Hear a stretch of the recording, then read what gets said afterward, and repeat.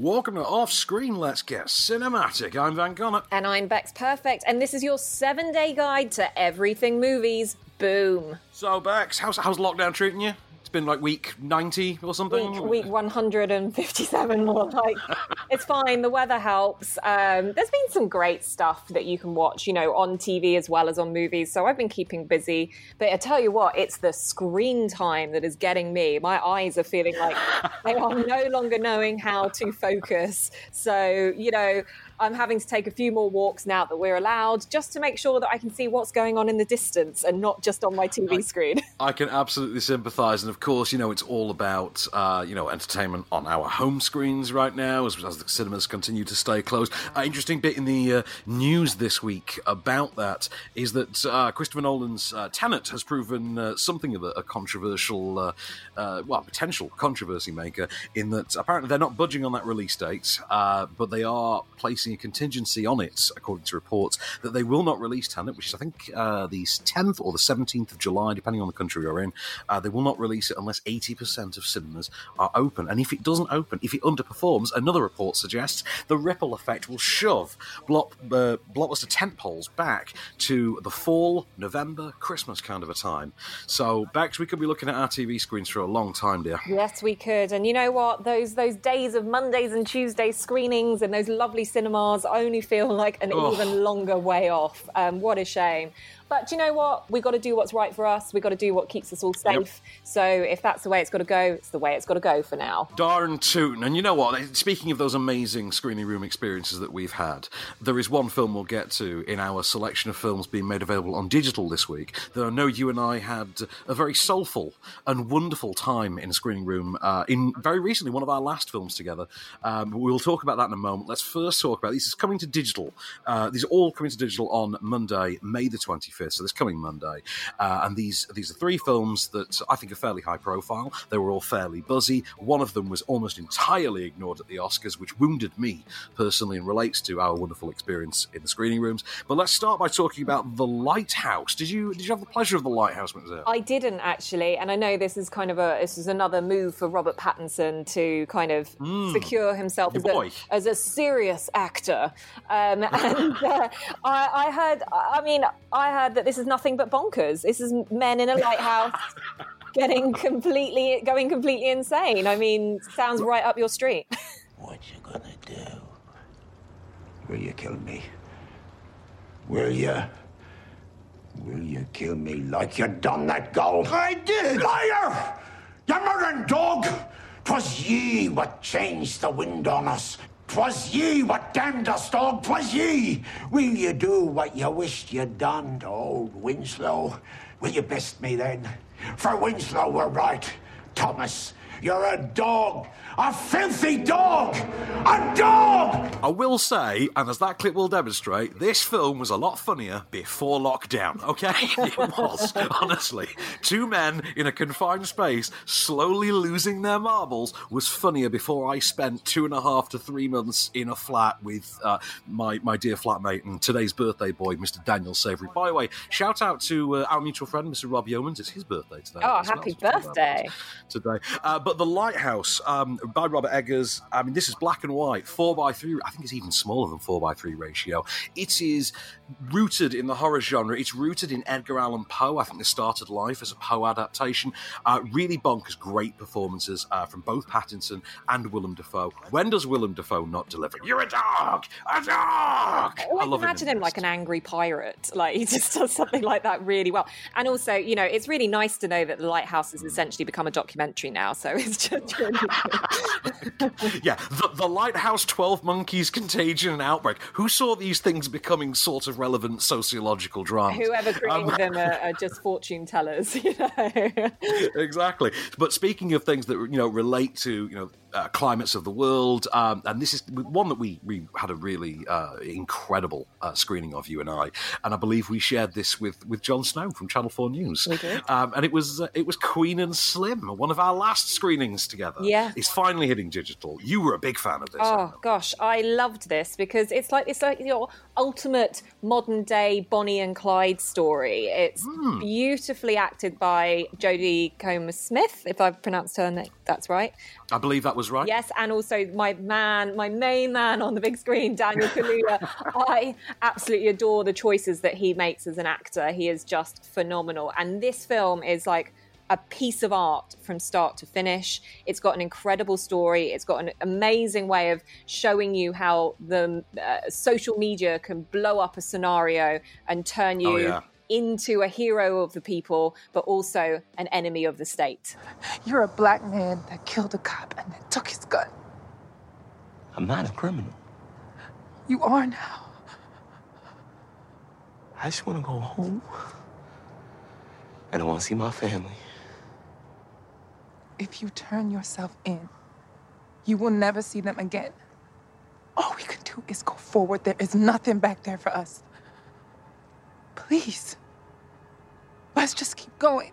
Jodie Turner-Smith. I was thinking of Jodie Comer as well. Yeah. I was thinking, that's definitely Killing Eve, isn't it? It definitely is. But it's because that's on again at the minute. That's why you've made that mistake, because she's everywhere at the moment. And she's also being touted as the new Furiosa. That's it, yeah. Yeah, so... I heard this. That's insane. Yeah, I think that's what it was. I think I was reading that news article yesterday, and it's just kind of subliminally sat there in my mind. But Jodie Turner-Smith, congratulations on your new baby. As she was doing the press tour for Queen and Slim, she was I did not know that. Sporting a beautiful baby bump. Yep, her and Joshua Jackson have welcomed a lovely little baby. So she is she Joshua Jackson's lady? His wife. Yes. His what? Do you know what? He picks the hottest women. Joshua Jackson Joshua Jackson's game is tight, yo. Yeah, I mean, really is. Look, all I can say is lucky lady. Lucky boy. Yeah, there we go. We agree on something. I love this film. You love this film. We ended up in tears at the end of this film. Oh, we wept. We did. We wept. Do you know what? But I think we probably wept a few months later as well, or a few weeks later, when we saw that it absolutely did nothing across awards season. It's a travesty. Nothing. Well, like you said about the Bonnie and Clyde thing, I think it does the Bonnie and Clyde thing on the one hand, but it also does some really biting social commentary at the same time as regards the attitude to race in America and certain cultural attitudes and certain tolerances and ignorances and discriminations. And I think it's a really phenomenal film. Like I said, we watched this with Jon Snow, and that kind of made the film for us. I think he really loved that film. He did, and he was not the person you'd expect to see going to watch this with a bunch of journos. I think there's probably 10 of us in the room, and he just comes in. Heard a 4-letter word come out of Jon Snow's mouth several times that I never expected to see. But we can reaffirm he is like one of the nicest guys in telly. He is he's lovely. A delight that wears a gorgeous velveteen suit, shall we say. That man is so cool. I got a bro hug from him afterwards. Yeah. That's how much we all bonded over this film. But let's talk then about another one. I thought this was really moving. This reduced me to rubble.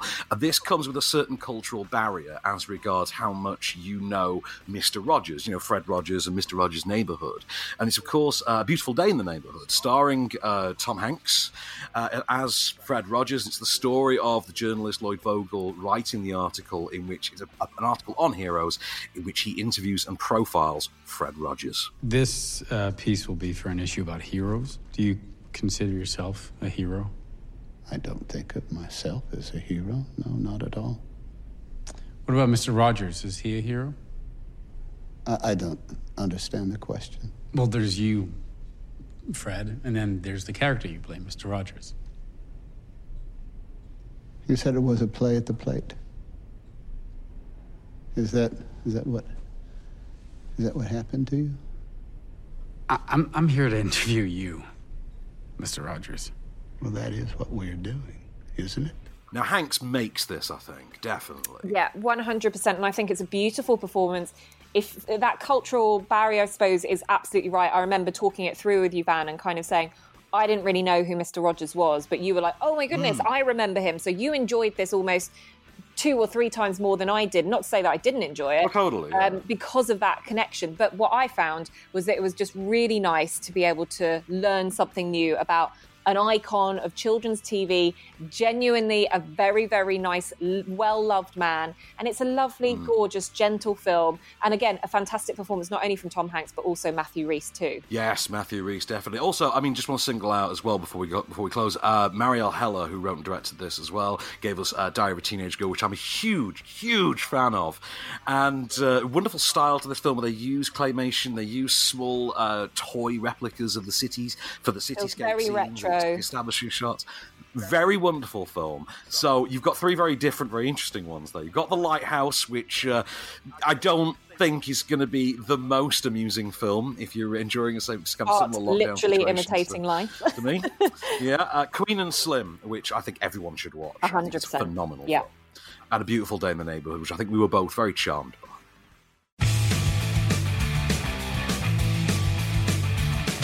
And we're back, and again, once more on your small screen. But this time, it is not movies that are made for cinema, bringing it down to the small screen, but it's actually movies that are on your telly box. So your free view, you're watching at your own leisure, and we've got your whole week ahead. So we're kicking off with Saturday with a teen movie that I have not watched in years, but have absolutely grown up loving. This is I bet. The Craft, 5-star, 11:25 p.m. Fairuza Balk. This is Nev Campbell. This is witchcraft in high school, the coolest way of accessorizing your uniform, and the best way to summon up all of those demons.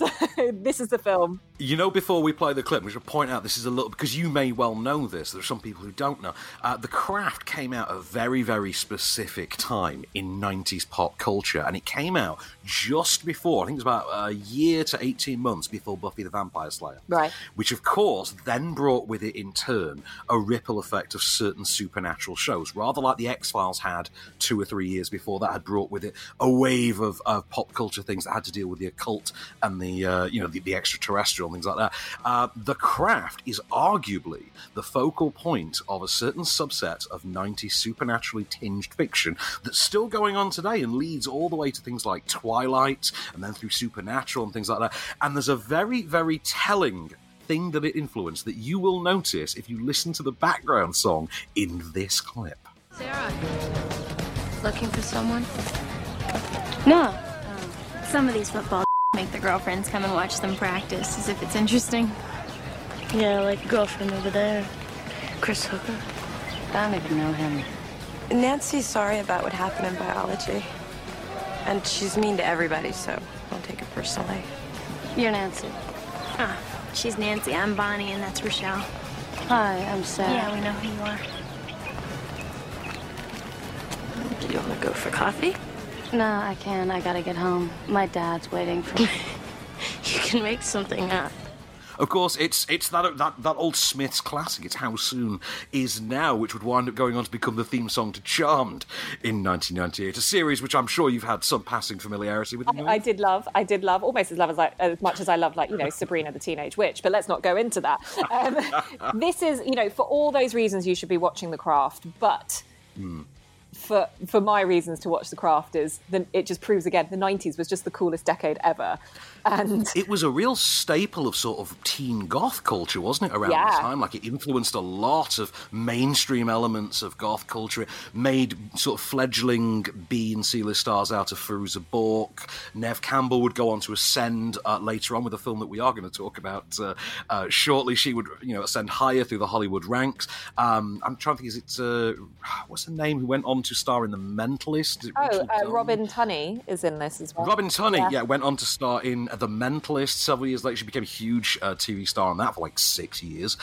It's a very influential film in terms of what it means. I think it's been rebooted or sequelized. No, leave it, because it's not going to be dated. It's so brilliant, and it allows people who feel a little bit left out and a little bit different in school to embrace who they are. And that's what I really loved about this movie. It wasn't your Clueless, which was all about the cliquey, top end of the social spectrum. This is for the outcasts, and I loved that. Do you have fond memories of Skeet Ulrich as the heartthrob in this? Yeah, I do. And and Skeet Ulrich's shown up in Riverdale most recently. Yeah, he's just quit. I was reading this morning. He's quit that apparently because, and this is the quote, he was bored creatively. Imagine boring Skeet Ulrich creatively. Really? Also, imagine what's going to pay your bills now, mate. The residuals from As Good As It Gets and Scream. That's where. Yeah, Skeet Ulrich, honestly. Get some perspective there, mister. Anyway, let's move on because there is a big film that I think is quite seminal for you from your sort of young 90s, teenage kind of years as well. I thought for you as well. Well, I'm going to surprise you with this one. I go even further back on the format of choice. But this is Sunday night. Sunday afternoon, in fact. This is Space Jam. Yeah. Yes, Space Jam, ITV2, 1:20 p.m. Now, we've got LeBron James talking about a sequel about this and, you know, whether or not... That's happening. It's happening, yeah. He's announcing things like on his Instagram about this. So sports fans, this is definitely one for you, isn't it, Van? Well, that's the thing, isn't it? Because it's primarily viewed, I think, by people who haven't seen it as a sports film. But anyone who knows about it knows that it's the sort of sports element of it is almost incidental. So the plot, if you're not familiar, is aliens want to basically take all the Looney Tunes characters and use them as a sort of living museum to Looney Tunes characters, basically in a theme park.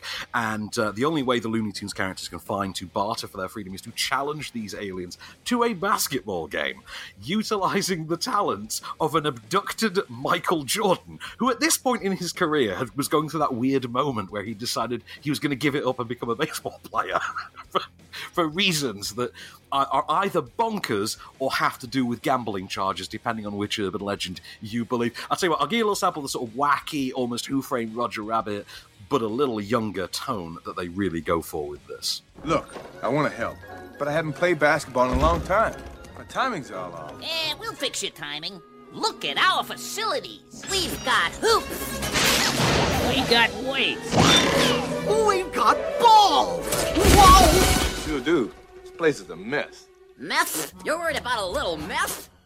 There's nothing here a little spit shine wouldn't fix. Spit shine! So lots of spitting jokes, and this is the movie, of course, that introduced Lola Bunny as well, and sexually confused an entire generation of like 12-year-old boys. But Bill Murray's in there, Wayne Knight's in there. It's a great movie. I know loads of people love this, and this is a movie that, as people have grown up, they've always referenced, and it's just like that kind of cult hit as well, which is why we're seeing a sequel. 25 years later, I think. I will just say, actually, I've just said it was a great movie. In actuality, sorry, I should clarify, Space Jam is not a great movie. It's not even actually a particularly good movie, but it's so nostalgically viewed that you sort of look back on it now as this sort of treasure trove of mid-90s crossover, when Pepsi commercials could define an entire movie and things. It's very much a representation of what Hollywood was in the summer of 1996, just before CG blockbusters like, for instance, Independence Day, things like that, became the norm. Those were still very few and far between. They hadn't changed the industry yet, and this is very much how capitalism used to work in mainstream blockbuster cinema, if you know what I mean. Yeah, absolutely. And do you know what? The only reason why I didn't really watch this was I wasn't kind of into basketball at the time. It was like a boys' fun movie. And to be honest, I was just so in love with Who Framed Roger Rabbit that I didn't think any other sort of part animation, part live action could actually live up to that. So I kind of just kept rewatching that instead. Well, that's it as well, because you and I are apparently millennials. We are, Roger Rabbit is sort of our version of this. Those slightly younger than us, I think, who are now referred to as Gen Z or whatever, for them, Space Jam is exactly that. And you know what? Fair play to them. I can see the appeal. It works for me. I still have the Marvin the Martian little basketball game that sits on my action figure shelf. I'm very fond of. Great movie. Check it out.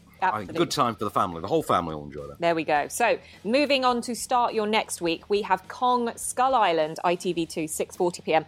I actually really enjoyed this when this came out. I remember catching it in the cinema. I like the idea of a Kong movie as well. I like to see how that gets reinvented, how it gets changed. It's it's fine. It does exactly what it says on the tin. It got a little bit of a mixed reception, though. Am I right? I mean, a little bit mixed. I think it became more of a fan hit than intended, but critics weren't actually that harsh on it. This was Jordan Vogt-Roberts' sort of reimagining of the Kong legend, designed to fit into the Godzilla universe that had begun in 2014. So, we had Godzilla King of the Monsters after this. We've got Godzilla vs. Kong next year as well to come. And this is, of course, chapter 2 of that 4-film saga. And this is, of course, the Vietnam era. Yeah. A bunch of soldiers take a bunch of scientists to Skull Island, in search of mythical MacGuffin A, that will help them achieve mythical quest B, and of course they meet Kong and a bunch of monsters along the way. Yeah, you smell that? That's death. What the hell is this place? This is what's left of Kong's parents. I've taken enough photos of mass graves to recognize one. The crash site's just on the other side of this valley. We'll cross through and make it to the highest point west. This place is a real no-no, sir. We need to be going to the north side right now. And you're welcome to do that, my man. By yourself. I'm not leaving Jack out there. Now, who's with me? We can make it. You're mighty right we can make it. Now, stay sharp. Keep an eye out. I've only been here 28 years. What do I know? Hell of a cast on this, you got to admit. Yeah, it's an amazing cast, but also the cinematography on it and I suppose the effects really live up to it as well. So it'd be interesting. We obviously saw it on the big screen. I think it will do fine on the small screen as well. I think, enough time has passed anyway. So if you've caught it in the cinema, you may want to revisit this one again. But just everything going for it is really strong. So I really enjoyed it. Don't worry too much about the mixed reviews on this. Just go and have a bit of escapism and a bit of fun that something like Kong will bring to you. And of course, let's not forget, if you need further motivation, it has got, Tom Hiddleston in tight trousers running around the jungle. I'm sure there's more than a few people in the world that would very much enjoy that for them. Of all of the cast, that's who you specifically bring up. I think he's sexier in this than Brie Larson is. I'm just going to come out and say it. Okay. That is a handsome man. Okie dokie.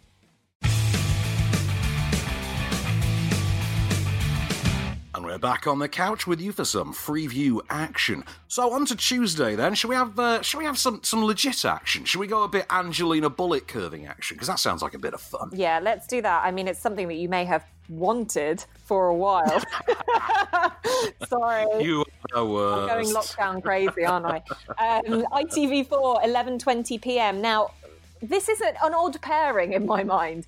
Angelina Jolie and James McAvoy. I think there might be a height discrepancy between the two of them here. There's also Morgan Freeman in there, who's really going to confuse you, particularly in the third act of this, because you just look at this something. What? Like, why is Morgan saying these things? The only thing I remember about this film is the poster. I just remember seeing the two of them on this poster, and I never actually got round to watching this. So, what is this movie about? Because all I just remember is the cast. This is a nasty, grisly comic book action based on a series of comics by Mark Millar, sort of very known comic personality. This is the story of a young man who lives a sort of menial life. He has a muck job in an office, and he discovers that his recently murdered father, was a member of an organization known as the Fraternity, an elite group of assassins who can bend bullets, defy physics, all through convoluted means. They get their orders from a magical loom. This is far less silly than it sounds. I'll give you a little snippet of the sort of pacing and tone of this. It's daft, but it's fun daft. What? Oh my god, what the just happened?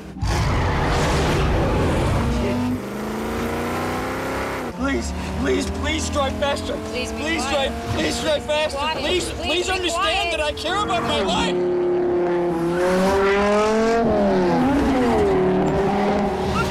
I don't know what you did to piss this guy up, but you're gonna have to let me out and call the cops. Hey! What are you doing? Angelina and McAvoy there, and as you can tell, there are bullets whizzing, there are cars are flying, there's traffic whizzing past them. It's a wild ride. I will say that, an absolutely wild ride. But it is grisly, it is nasty, it features one of my favourite ever uses of a Nine Inch Nails song, and it's got a pretty nifty role in there for an almost, blink and you'll forget him, Chris Pratt as well. Wow, young gun Chris Pratt, like early years. I feel like I'm saying something like it's like an infant in this. I feel like this is a lot older of a movie than it actually is. I'm not sure when it came out, but it's 2008, I believe. I think it was August in 2008. June or August 2008, yeah. Interesting. Okay, all right. Well, that one, again, as we said, is ITV4, 11:20 p.m. Now, we mentioned her before. She's in it again, and this is the film that kind of cemented her in Hollywood royalty, in terms of horror royalty, shall we say. This film is the genre-defining film of the 90s. So 1996. It's on 5-star. It's 11:25 p.m. It can only be what, Van? I'm going to like the clip. See if you can tell us. I think it's her father. Why can't they find her pops, man? Because he's probably dead. His body will come popping up in the last reel somewhere. Eyes gouged out, fingers cut off, teeth knocked out. See, the police are always off track with If they'd watch Prom Night, they'd save time. There's a formula to it. A very simple formula. Everybody's a suspect. That's right, it's Jamie Kennedy. It can only be Scream, can't it? But of course, Jamie Kennedy is not the breakout star who became, very briefly, the next Jamie Lee Curtis. We're, of course, talking about Neve Campbell, who was in The Craft earlier, and is phenomenal here as well. But this also, of course, stars Skeet Ulrich as well. So both Skeet Ulrich and Neve Campbell are in both The Craft and Scream. Should we just ignore the fact that Skeet Ulrich's in this? I would rather fixate on the fact that Matthew Lillard is in this because he's phenomenal in Scream. I'm feeling kind of woozy. I do like Matthew Lillard in this, but do you know what? If you've ever sort of reinvested yourself into horror, you can't ignore the first 10 minutes of this movie. This was Drew Barrymore's comeback. This was her, her moment of iconicness in this beyond E.T. I mean, that opener just made suddenly everyone want to go and see this film at the cinema. Well, that's the thing, isn't it? Because the trope of you... Because obviously it's it's not really a spoiler of the opening scene of this film is let's put Drew Barrymore forward, we do the classic horror sequence of, I'm taunting you over the phone, there's, a brutal chase sequence and death. But that, of course, is so rooted within the horror genre. Let's take the biggest star off them early on, and it takes you right back to Psycho in 1960. Yeah. Let's get Janet Leigh, and we'll put her front and centre, and then we'll offer, and she, in fact, won't be the lead, and that's the whole thing. So you think, initially, if you've never seen the film, you think, oh, this is Drew Barrymore's movie, and then the rug gets pulled 10 minutes into this 100-minute-long legend. And, of course, it's all Neve Campbell and Rose McGowan and Jamie Kennedy and Skeet Ulrich. All those witches. Rose McGowan from Charmed and Neve Campbell from The Craft. Suddenly they become just murder hunters in this. I mean, yeah, it's brilliant, and it fits that teen genre as well, really well. It opens up horror to a whole new audience. And to be honest, the horror genre in itself is something that is so hard to keep doing well that you have to kind of find something different. And when this came along, it completely redefined it. Well, that's it. Like you say, of the horror genre, every 5 or so years there is always a mainstream benchmark film, or a film that becomes mainstream and then becomes a benchmark that redefines where the genre is tonally for that moment, spawns a series of imitators, cash-ins, homages, things like that. Scream was very much one of those moments and led to the sort of resurrection, the revival of teen horror in sort of mid to late 1990s, gave us things like I Know What You Did Last Summer, Urban Legend, loads of imitators and knockoffs, things like Cherry Falls, which is a personal favourite of mine, Disturbing Behaviour. And then, of course, in a horror scenario, that's just the very basics of the mechanics of it and why it works so well. Absolutely, yeah. So, what have we got then for Thursday? Let's move on to something a bit more IRL, something a bit more stranger than fiction, something documentarian, we shall say. Should we talk about The Imposter, which is on Channel 4 at 10:05 on Thursday night. This was a really disturbing documentary. Did you see this? I did see this, and I remember getting into a bit of a conversation with another critic actually over it, because it was hyped. It was really hyped, and I loved the story. And There was another one which had just come out on Channel 4, in fact. There was a different documentary, completely different scenario. And the way that was formatted, I was really gripped by. And then I just thought the power of a documentary is so brilliant if you get it really right. And so The Imposter, you then kind of get into the field where this actually was something that I think brought up award buzz about it. It was that much taken off. It wasn't just like a popular zeitgeisty kind of documentary. It was one of those ones that pre-Netflix, pre-Making a Murder, pre-all that kind of stuff, it just made an impact. It's a blue cover document. It's a blue tint cover documentary, you see, and blue tint cover documentaries always get awards buzz. So, Blackfish, The Imposter, and Citizen 4, case in point, if you've got a blue tint on that documentary cover, you may well get some awards buzz. But this is, of course, the story of a young boy who is a true story. Young boy went missing. His family had no idea where he was for years and years. One day, someone turned up claiming to be said boy, only instead of being American, he was now French. His eyes were a different colour, his hair was a different colour. Nobody believed for 1 second it was the same kid, except for the family, who ignored every possible contradiction and accepted him anyway. And of course, there had to be an investigation. The judge insisted on separate interviews, and part of the evidence that was in those interviews was a family photo album. And the judge said, listen, the only way for you to prove that it's you really Nicholas, we got pictures here that you've never seen before. I'm gonna show you 5 of them. Number 1, okay. Number 2, okay. Number 3, okay. And number 4, okay. On the 5th one, I made a mistake. This is kind of like Three Identical Strangers in that it's so weird you can't believe this actually happened. But do check it out on Channel 4 on Thursday night at 10:05. I recommend seeing it just to know the story. Whether or not you like the documentary, the story is so messed up that it's just worth knowing. So, Friday night, Bex, where shall we close? We shall close on an absolute classic movie. I'm going to say the words John Coffey, and that should give you exactly what you need to know about what movie we're talking about. We're talking about The Green Mile on Film 4 at 11:10 p.m. Oh. Your name is John Coffey. Yes, sir, boss. Like to drink, only not spelled the same. Oh, you can spell, can you? Just my name, boss. J-O. My name is Paul Edgecombe. If I'm not here, you can ask for Mr. Terwilliger, Mr. Howell, or Mr. Stanton. These gentlemen right there. Questions? Do you leave the light on after bedtime? Because I get a little scared in the dark sometimes. If it's a strange play. Oh, is exactly right. I know you hear that clip, like the drink, but spelled different. Oh, I'm just goodness like, me. man, this has been made even sadder by the fact that Michael Clarke Duncan went and died on us. I know. Like, I miss Michael Clarke Duncan now. Great actor. And again, another brilliant turn from Tom Hanks. I mean, that man knows how to choose a movie. He does. He knows how to get you crying, and The Green Mile, I think, absolutely proves that. I think if you don't cry at The Green Mile, you have no soul. You have got a heart of stone. I mean, this, again, another combination of... It's like The Shawshank Redemption. There's just something in it which is beautifully filmed, incredibly acted. It gives you something different, but at a gentle pace. And it's not something that is like fast and exciting, but it's just slow, but it gets your soul. And that's what's the beauty of it. Absolutely. Yeah. And of course, because I'm a big fan of Stephen King, and I'd read The Shawshank Redemption before I saw the film. I'd read Green Mile before I saw the film.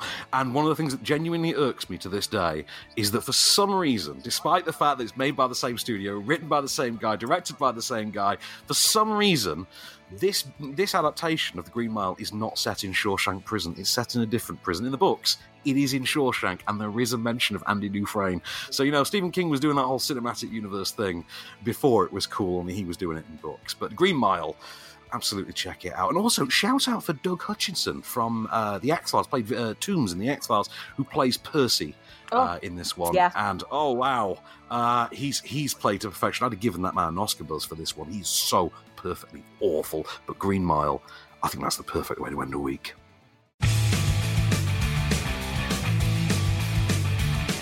And we're continuing your off-screen move into the world of movies, but through DVD and Blu-ray and, of course, streaming. And we've got a huge selection for you this week, all available from Monday, the 25th of May. We're going to kick off with a movie that you know we love because it's such a brilliant comeback for both Martin Lawrence and also Will Smith. It is Bad Boys for Life. Loved this, didn't we?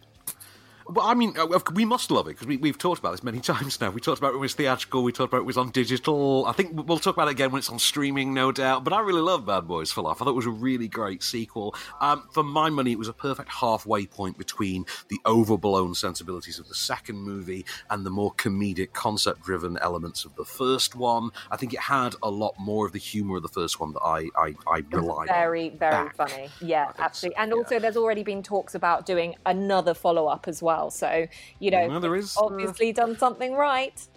And don't forget, of course, there's a spin-off TV series that's now entering its second series as well, LA's Finest, in which Gabrielle Union's character goes off on her own adventures in LA and has a cantankerous partner of her own, played by Jessica Alba. And, of course, the big thing that ties those together as far as the lore goes is that you get Ernie Hudson as Grandpa Burnett. Sorry, Great-Grandpa Burnett, of course, now that Bad Boys for Life has come out. Weirdly, he looks younger than Martin Lawrence now, but, we'll get over that. We'll get over that one. Right, now, next on our list is a film that you were not so sure about. I remember this, and I actually didn't see it as a result. So it's Just Mercy. You said something like it's like a 90s Sunday afternoon movie. That's what you didn't like about it. No. I believe I didn't say. I think actually I said it was an afternoon made-for-TV movie that happens to be set in the 90s, right. but you wouldn't notice that unless you were paying attention. And it's the standard To Kill a Mockingbird tale, based on a true story. Fair enough. Stars Michael B. Jordan, stars Brie Larson, stars Jamie Foxx. It's written and directed by Daniel Destin Cretton, who's doing Shang-Chi and the Legend of the Ten Rings for Marvel now, which terrifies me because this is not a good movie. His last movie, I forget which one that was, wasn't very good. I like Short Term 12. That was fine. That was pretty good. This, less so, but you know what? It's hitting all of those requisite boilerplate awards movie trailer markers. Have a listen. It is ordered, adjudged, and decreed that Walter McMillan is to face death by electrocution. This is my dad, sir. Sit down, young man. John, I want you to sit down now. He ain't do nothing wrong. Please, Judge, hold on 1 second. I won't say it again. Sit down. Not if you gonna kill my dad for no reason. You killing my family, sir,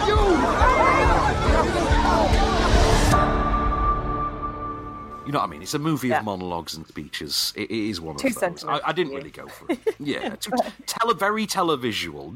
This feels like a made-for-streaming movie, definitely. Fair enough. Well, it might float your boat or it might not, as if your name is Van Connor. So, moving very quickly on to something that launched in the cinemas at Christmas time, was a big hit in awards season. It's reignited a wonderful story. It is, of course, Little Women for the new generation. This, for me, I really enjoyed it. I was a massive fan of the original kind of not the original, but the Susan Sarandon, the Winona Ryder version, the Christian Bale version. That I absolutely loved. But I really liked the spin that this movie has on it. And it features a lot of flashbacks, some good performances from Saoirse Ronan, Emma from Harry Potter, because I can't remember her name right now. But you know who I'm talking about. Emma Watson. Emma Watson, that's the one.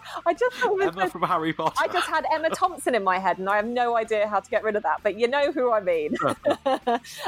Yeah, it's a good old film, and it's one for the girls, I think, Little Women, as you can imagine. I think it'll fly off the shelves on DVD. I think this will actually be quite a high seller. One that I'm not as confident about on DVD is Vivarium, which has been released this week. This was put out on digital quite early during lockdown. Is of course the story of a couple played by Imogen Poots and Jesse Eisenberg. I was saying Aaron Eisenberg. Jesse Eisenberg, who find themselves forced to move into a mysterious house in the suburbs from which they cannot escape. It is Black Mirror style mayhem. It is Twilight Zone level chicanery. Tell you what, here's a sampling. Yonder is a wonderful development. Both tranquil and practical. It has all you'd need and all you'd want. And as for the prices, it's no wonder these houses are getting snapped up. I know what you guys are thinking. Suburbia. But there's more to Yonder than what you see in these images. We've lovely people, all sorts of people ready to move in. It's going to be a diverse community. Something different, a nice blend. Where's it located? Near enough. And far enough. Just the right distance. It's a little creepy, and also, I can't again, think about it again. It would have been funnier before lockdown. I'm not going to lie. Watching this during lockdown was a bit. That was very trying. It's an interesting watch. It's one that I think if you find Black Mirror more disturbing than entertaining, you definitely don't want to endure over an hour and a half of this. And of course, disturbing and entertaining is the watchword for our last film, and I'm very, very happy to say that this has finally gotten a UK DVD release, and it is, of course, Bong Joon-ho's 2013 sci-fi dystopian epic. It is Snowpiercer. The timing of this is based entirely on the fact that Parasite did very well. It had been buried under the Harvey Weinstein rubble. He had the act out for this film for a long time, and of course, the TV series, the TV adaptation, starts on Netflix this next week. I've seen the first episode. I can tell you it is worth watching. It does do something different, and it does sit halfway between the book and the film adaptation in terms of what to expect. The film is incredible. All-star cast: Chris Evans, John Hurt, Tilda Swinton, Jamie Bell. A couple that I won't tell you for spoiler reasons. Phenomenal film. Absolutely check this out. And if you can check it out ahead of seeing the TV series and you want to see a different interpretation that's all done in one big go, definitely check this movie out. It's one of my favourite films of all time. I think it's the best film of the last decade. Absolutely see Snowpiercer. Well, I might go and watch it after that recommendation. And also, I'm not sure if we'll ever get through an off-screen without you mentioning it in some way, shape or form. Do I mention Snowpiercer a lot? I've never noticed. A lot, yeah, funnily enough. But I've never mentioned that it's a bit good. Yeah, maybe, just a bit. I still haven't seen it because I don't believe anything that Dan says, really. But you lot can prove me wrong. Well, that is quite a list for DVD and Blu-ray. Should we move on to some streaming? Because this is all on Amazon Prime from Sunday, May 24th. So you've got another good, big batch of things to watch here, kicking off with... I actually really enjoyed this. Mad Max Fury Road. Do you enjoy this? Yes, Fury Road I think is an absolute classic. We were talking earlier about Jodie Comer potentially being cast as young Furiosa for the prequel-sequel thing that George Miller's doing. This is a phenomenal film. Tom Hardy, of course, as the new Mad Max. But of course, he's playing second fiddle to Furiosa, as played by Charlize Theron.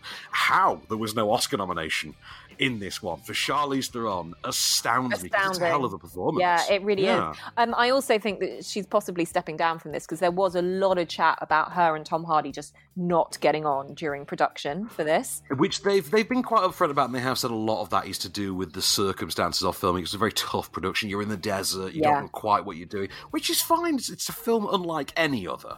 You have to imagine you'd have no idea what it was you were filming. But of course, speaking of having no idea what you were filming, Passengers leaps to mind. You'll have no idea what you're watching either. Well, the thing with Passengers is this was a script that had sat on the blacklist for a couple of years. It had been declared to be, one of the best unproduced scripts in Hollywood. It finally got made by Morton Tilden, who had made The Intimidation Game. Starred Jennifer Lawrence, Chris Pratt, who were both at the top of the height, the very pinnacle of their fame at that moment. And it was young, it was sexy, it was glossy, it was cool. It's a sci-fi tale that, it turns out, when you play it back, has something of a creepy undertone that proves problematic, and audiences do shy away from that. So they maybe should have thought that one through. But of course, escaping controversy entirely, one last pick for Amazon Prime that's being unleashed on Sunday. This is going to be one from your childhood years, from your childhood vault, as it is mine, Bex. It's Richie Rich. Yes, and who doesn't want a McDonald's in their house? I mean, if you have one... I wouldn't survive. If you have one big takeaway from that movie, it's that. And takeaway, yes, is kind of the key word in that. What a brilliant film. Macaulay Culkin, again, talking about the height of his fame. This is like, just post Home Alone. Let's get him doing other cool stuff. And again, he created another iconic, nostalgic movie. Richie Rich, be the richest kid on the block, or in fact in the world, and you've got everything at your feet, but it's not all about the money that you make. Oh, it's about the friends you make along the way. And this film is actually nicely positioned in about 1994, when you could get away with that level of hokiness. So... Yeah. Yeah, it's still technically a classic, so you can revisit Richie Rich, as indeed I will be when it arrives on Amazon Prime, along with Mad Max Fury Road and Passengers on Sunday, May the 24th. So, there's 3 great films there for you to see. I mean, I personally quite like Passengers, despite how problematic it truly is. Yeah. But you can make your own mind up. At the very least, it's sexy looking. Yeah. That's all I'm going to say. All I'm going to say about the entire selection that we've got for you this week, and again, it astounds me week on week that we've got such great picks, given that we're all in lockdown, is just don't listen to Van. I'm not sure that he really likes Snowpiercer. I think he's just kind of doing it for some attention-seeking purposes. Am I underselling Snowpiercer? Am I not selling it well enough? Yeah, you're not selling it well enough. But, guys, if you are after that big release that you managed to miss at the cinema and now you want to catch it on your small screen, you can do it on digital now, and our recommendation for that would definitely be Queen and Slim for you. You've got an incredible 90s selection on movies on TV this week as well, so check out The Craft. You've got Scream there as well, and also Wanted for something a little bit silly. And then again, on your DVDs, your Blu-rays and your streaming, you've got a huge selection there as well. It's been a good week. It has, and most importantly, it did give us not only a Nev Campbell double bill, it gave us a Skeet Ulrich double bill. Stop it. Let's end Starring this now. both of them at the now. same time. I'm just saying, that's cinematic perfection right there, which I think brings us to the end of this week, Miss Perfect. It does there's only one last thing to say, and that's this has been Off Screen. I've been Van Connor. And I've been Bex Perfect. We'll do it all again next week.